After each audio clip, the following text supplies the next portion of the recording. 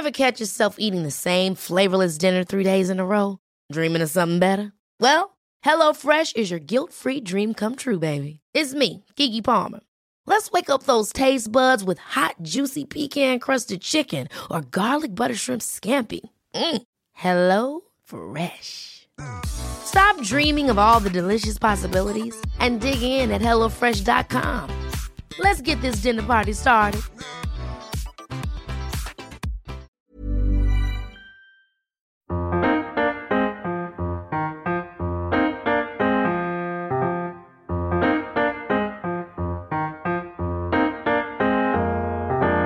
Hello and welcome back to another edition of the Hulkcast. Today's aims of the episode being to look forward to the long trip up north to face a stern test of Newcastle United. Joining me on today's episode as Newcastle expert is Keegan Carr from the Toon Under podcast. How are you, Keegan? Very good, mate. How are you? Yeah, not too bad myself. So looking at Newcastle, you've had quite a decent season so far. You've broken into that top six. You're currently sitting fourth place. How would you describe your season so far? Probably better than I thought, actually. I thought last year's sort of results probably weren't really vindictive of how we played and the sum of our parts, and it was really a tale of two seasons, and I wasn't sure if they could continue that sort of momentum for this season. But yeah, after we've played 12 games, and I mean, we're bloody stiffer than a wanker's hanky to lose one. Like, we shouldn't have lost to that Liverpool game, and that's the only time we've lost. So yeah, I think our start of the season's been fantastic. Yeah, I mean, it certainly seems from a neutral point of view that you're really giving it a good go this season, and that is backed up with results, like you said. Now, I've got on my notes here, Eddie Howe. Is that the sole reason for how your momentum has completely shifted since he's come in? I mean, you got a lot of criticism, perhaps, from other pundits, I'd say, when you went on that managerial search for the first time with your new owners, that a lot of people were sort of suggesting, well, is that really the best you can do? I mean, I've always rated Eddie as a manager, but did you ever expect that he could transform this Newcastle side like he has done? Not really. Like, obviously, we all knew about Eddie Howe and the job he'd done at Bournemouth, but given the predicament that we found ourselves in during his time at Bournemouth, I mean, we had more important things to worry about than what Bournemouth were doing, unfortunately. But when he's come along, and it's been remarkable. Like, not only has he transformed the players that were already here before his time, like you think of a Joel Linton and a Sean Longstaff recently has been fantastic. Joe Willock, like all the play, Miguel Almiron's last month has been like out of this world. I don't think anyone, even at the start of the season, would have thought that he was going to play like this. But I think not only, like I said, the players that he's improved, he's had a big say in the players that have come in as well. So although it has been a collaborative effort to bring these players in, he's been one of the last guys to say yes or no, and he's been really big on character. And I think that more than anything has probably held us in good stead since he took over, was not just signing anyone because we could, actually targeting players with the right character who are going to fit in with the ones that are already here. And I think that's played a big role in our success, I guess, for this calendar year. And then it's pretty much all down to Eddie Howe. You mentioned your signings, and the first signing I'll come on to is Bruno Guimaraes. Just how good is he for this Newcastle team? Yeah, well, he's the heartbeat of the team, really. And there was like when he first signed, there was a clamouring for him to start, but we were on a good run, and Eddie's motto is sort of don't change what's not broken, and he had to bide his time. And once he come in, everyone just fell in love with him straight away. And there was a bit of talk, like, and I was one of them as well. I was like, is he really, really good, or is he just a lot better than what we've had, because we haven't really had any good players or midfielders, especially since probably Aaron Kabay left. So there was a sort of, what's the word? Not confusion, but the jury was out whether how good he was. But then the longer he's kept going, and we're like, oh, no, this guy's he's world class. Like, he'd walk into, honestly, like, hand on heart, he'd probably walk into any midfield in the Premier League at the moment. Wow, I mean that's a big statement to make.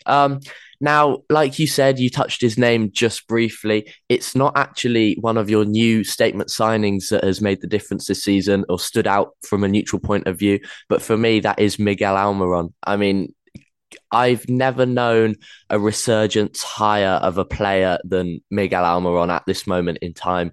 The last few seasons, scoring 4 goals combined and then absolutely smashing that. I think it was this month alone. What's happened to him? How has he changed his fortunes around so massively?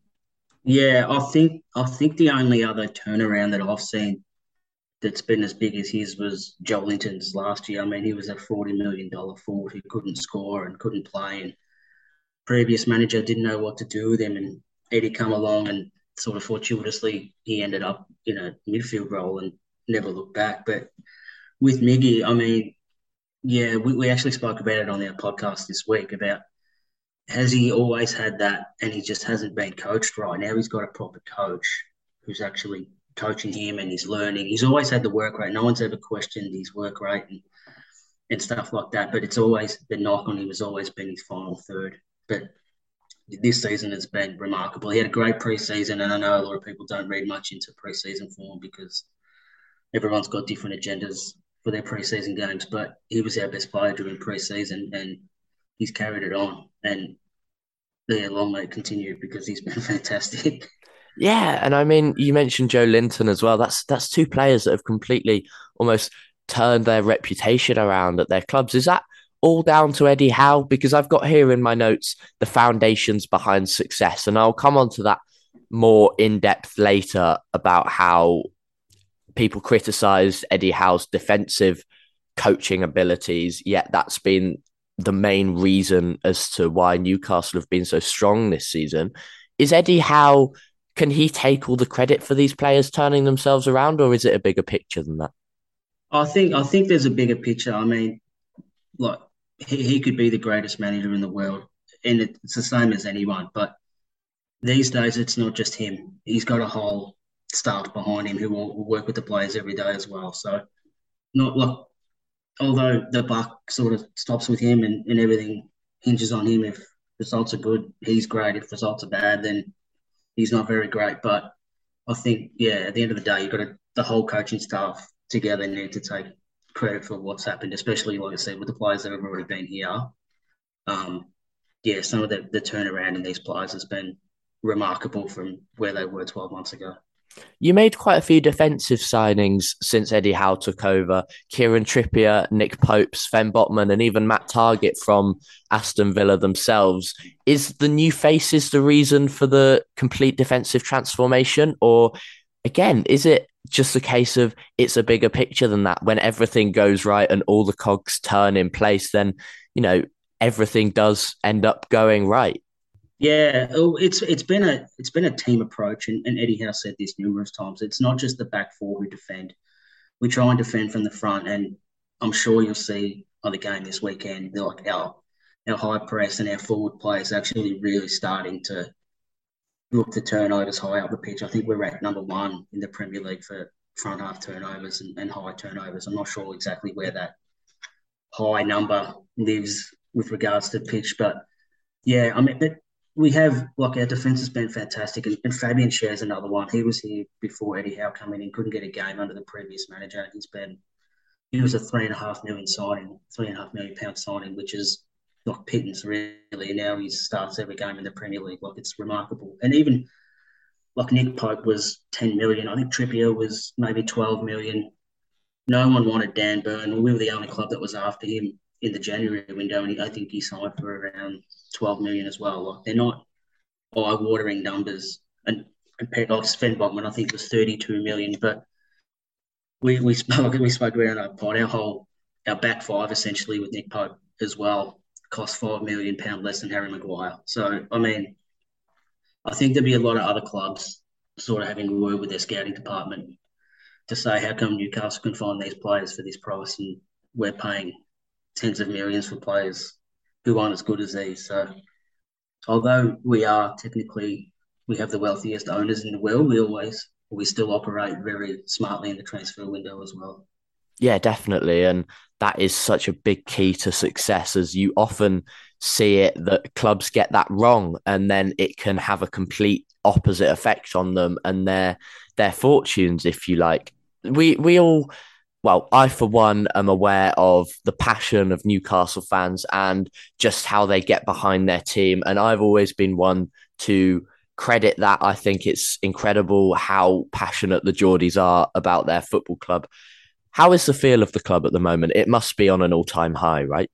Well, yeah, I'm 37 years old, and I was about 10 during the Kevin Keegan era. Like living in Australia, obviously we didn't get much. It's not like it is now where we get every game live. We were sort of given a 1 hour highlights package every week from the weekend's game. So if you played midweek, you never seen it. You only got to look at the scores in the paper, and that was it. But we're very fortunate now with the coverage we get over here, and I think it's a lot better than what you guys get because we do get every game live and stuff like that. So yeah, the message I think has been united. I think everyone's united, like Newcastle United, but everyone's united now. Like the last 15, apart from this year, obviously, but the last 15 years have been torture, and a lot of fans have turned their back on the club because of the previous owner and his lack of care. And a lot of people thought, well, if our owner's not going to care, then why should we care and stuff like that. But yeah, ever since the takeover happened, everyone's come back and everyone's fallen back in love with their club again. And it's not because of who the owners are now. It's because of the owner that was there isn't there anymore. Like it could have been anyone who bought the club really, and everyone would have come back. So yeah, it's just a really fun club to follow now, and it's something that you can be proud of and be happy about every time you watch them play. Now, just before I move on to the Villa aspect of the preview, I've got one more question to leave you with about Newcastle United, and that is, how far do you believe Eddie Howe can take you? Well, we've got 3 games left before we break for the World Cup. I think we've got maybe 2 or 3 after the World Cup before the January window opens. Now, I think January is going to be the tell sign. If they go out and make maybe 3 or 4 big signings in January, I think the club are looking to push on and try and get into Europe. Now, yeah, I think it's sort of crazy that 5 or 6 games could decide where you think your club will end up. But yeah, I really think that if they think they can make Europe, they're going to try and have a full crack at it and see how they go, because you never know with these opportunities. I mean, like Liverpool, obviously, it's not started great. West Ham, who occupied 7th last year, are down near the bottom of the table at the moment. I don't think that'll last, but other clubs that finished higher, like Wolves and Leicester, like they're sort of bottom half as well. So the cards are falling our way at the moment with regards to other teams, but at the same time, we've had really positive results ourselves. So I said at the start of the year, I'd probably think 7th or 8th. Why not 7th? Like it's only one position difference. Like people are going, oh, I'll be happy with 8th, but why not 7th? So I think that should still be our aim. Like the way we're playing, we're not fluking. We've only, like I said, we've only lost 1 game. We haven't fluked results. If you have a look at the numbers and all our stats sort of back up the way we're playing, and they probably give an accurate reflection of where we are, and we deserve to be where we are at the moment. So if we can keep that form up, there's no reason why we can't sneak into a Europa place come the end of the season. Ever catch yourself eating the same flavorless dinner 3 days in a row? Dreaming of something better? Well, HelloFresh is your guilt-free dream come true, baby. It's me, Keke Palmer. Let's wake up those taste buds with hot, juicy pecan-crusted chicken or garlic butter shrimp scampi. Hello Fresh. Stop dreaming of all the delicious possibilities and dig in at HelloFresh.com. Let's get this dinner party started.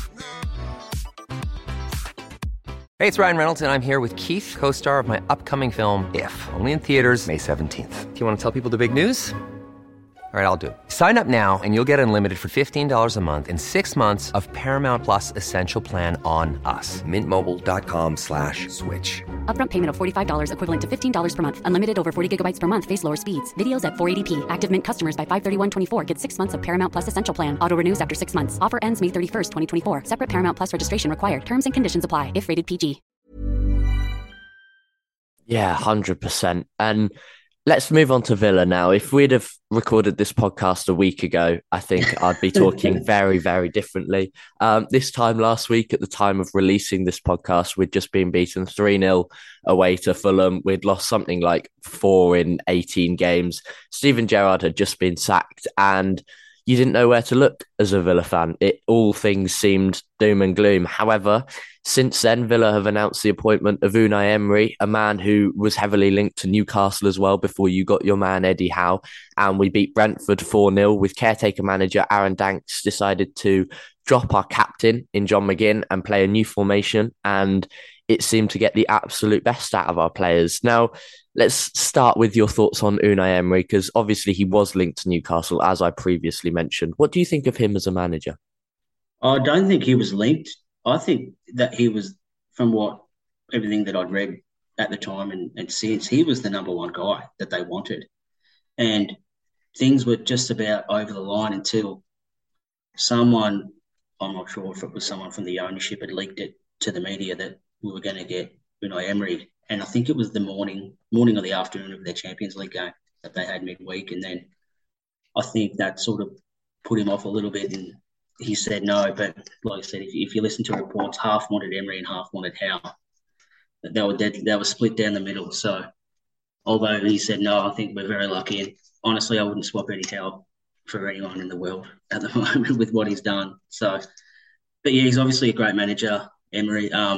Really highly credentialed as well. I think we're very fortunate that he doesn't take over till after our game. But I think there'd be a few Newcastle fans who were sort of hoping that Gerrard lasted another week or two, so so he was in the dugout for when we play, given the results that were happening. But yeah, unfortunately, it always seems to happen to us that teams give their manager the arse just before we're about to play.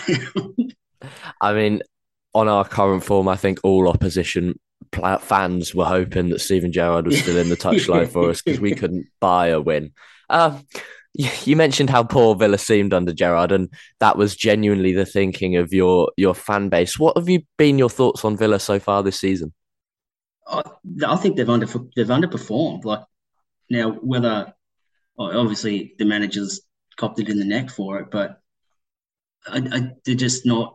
They're not where they think they are now. I think they actually come out here for a pre-season tour. So there was a fair bit on Facebook and Twitter and on our news with Steven Gerrard as well, obviously being a big name in world football. And I mean, he talked well, and you sort of believed in him and what he was doing, but unfortunately that hasn't translated for the first 10 games. So, I mean, Carlos was obviously probably a big injury for you guys, losing your main centre-back, and he was a player who Newcastle, I believe, chased January last year as well. But, yeah, hopefully now with a new manager, and if great result on the weekend, obviously, so hopefully things have turned. Players are happy or happier. Like I think dressing room morale is a really big thing. It doesn't sound like much, but a happy dressing room normally equates to better performances on the pitch. So hopefully, yeah, for you guys, maybe not this week, but starting from after this week, you can actually turn your season around and start looking up the table. I mean, it all sounds very, very positive. What are you expecting from this weekend's game? I don't know, and that's the frightening thing, because I mean, you guys haven't had the best start, obviously, to the year, but then you had a really great result against the Brentford side, who's had a pretty good start to the season themselves. So they're a really hard team to get a read on. Well, they are now after that weekend. Like, I think you could get a pretty good read on them the first 10 games, because they've been pretty shit.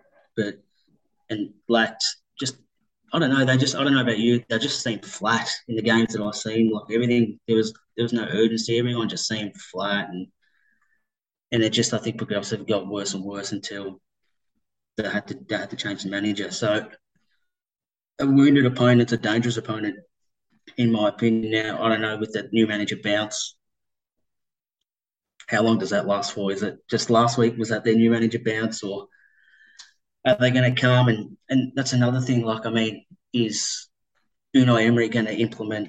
I know he's not actually taking over yet, but is he going to speak to the interim people and say, this is how I want to play and set your team up like this? Or is the caretaker going to play in the same system as he played last weekend? Like, they're a really hard team to scout now because the uncertainty with their lineup, and you don't know what they're going to do. And Eddie Howe's very, very meticulous in his planning and how he likes to sort of scout teams and take out their strengths and stuff like that. So if you don't know how they're going to play, it's going to be really, really hard. And I wouldn't be surprised if it's a really scrappy game while they try to figure it out on the run of what they're trying to do and how they can stop Aston Villa sort of doing what they're doing. Like, not like they're going to come in from the first minute, know how they're going to play. It's going to be really, really difficult, I think. I think it's going to be a real scrappy game. I completely agree. And even as a Villa fan myself, I'd probably agree with you that the jury's out on Villa at the moment. I don't think anyone really knows what to expect. Was that last weekend's game a fluke result, or can we back that up against better opposition this weekend? Now, obviously, you know Newcastle better than I do and better than probably any of our listeners do. So my question for you here is, if you could put yourself in a neutral point of view and put yourself in the shoes of Aaron Danks this weekend, how would you go about beating this Newcastle side?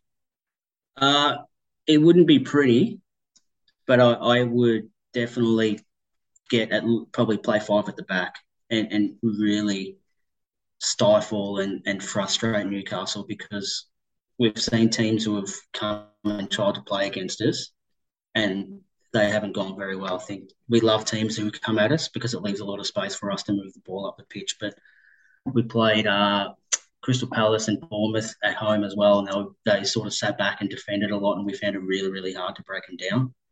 So whether they're going to be happy with a point at the moment, given their situation and 2 games unbeaten and things, sort of new manager coming in, like a bit of positivity. I just think it's, if they come and have a go, I think they'll be they'll get found out, because like, if there's one thing that Newcastle love, it's when teams have a go. Well, there you go, Aaron Danks. If you're listening, that's the way to beat Newcastle this weekend. The bus. Yeah, exactly. Now I've got 2 questions for you before I let you go.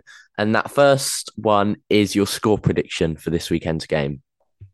So, having said all that, I'm going to go for a really shitty 1-0 win. Like I said, I think it's going to be a scrappy game. And for Newcastle? Yeah, for Newcastle, obviously, yeah. Our defence has been really, really good. We've just conceded some sloppy goals, a couple of penalties. I think there was a bit of I'd hope there was a miscommunication last week against Tottenham for their goal, where Kieran Trippier ended up on Harry Kane at a corner. That's probably not the ideal bloke you want marking Harry Kane at a corner, but I'll give it, our defence has been really good. And yeah, if we can nick a goal, I think we'll be really hard to break down. And so I'm going to go a 1-0 victory for Newcastle.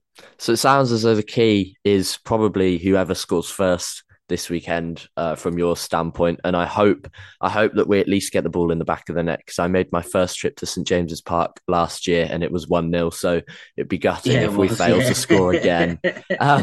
Now, the last question I've got for you is a bit different. We like to end our podcast on a non-football related question, and it always gets passed forward from one listener to the next. So the question for you this week is, what is your favourite fizzy drink? I'm pretty standard. I just love Coke. Coke? Yeah. Nice. I don't venture too far off the beaten track. I'm just a straight up Coke. Have a nice, or not a nice, but a stinking hot day at work, and just come home and I'll just like nice classic Coke with a bit of ice in it, just to... Yeah, can't blame you there. Don't change what's not broken. Yeah, that's it. So if you could choose a non-football related question to pass forward to next week's... Who are you playing next week? Oh, you're putting me on the spot here. We are playing Manchester United at home. Okay. If you're at the Winter Olympics and you were going down in a bobsled, which 3 Man United players would you want in your bobsled? What a question. Yeah. What a question. Have you just come up with that just now? Yeah. Well, I didn't know you were going to ask. So that is probably the best one we've ever had. Normally, So it's really funny because I see people put on the spot and they'll panic and they'll go, what's your favorite pizza topping? Or it's like, I can't wait for next week's episode now to find out that neither answer. can I. Wow, that's completely thrown me off. I was not expecting that at all. Brilliant question. Do you go for height, or do you go for like a mixture of height and power to really get you off? Yeah, to a good start push. It's a really tactical. What a question. Well then, it's the last game of Aaron Dank's short but successful reign as caretaker manager. Can he maintain his 100% win record? All will be revealed on Saturday. A massive thank you to Keegan for affording his time to assist with today's episode. Check out our guests on Twitter at KeeganCar30 and at ToonUnderPod. If you're new around here, follow at 7500 to Holt. We love to hear your thoughts. I've been Sebastian Bacon, and thank you for listening.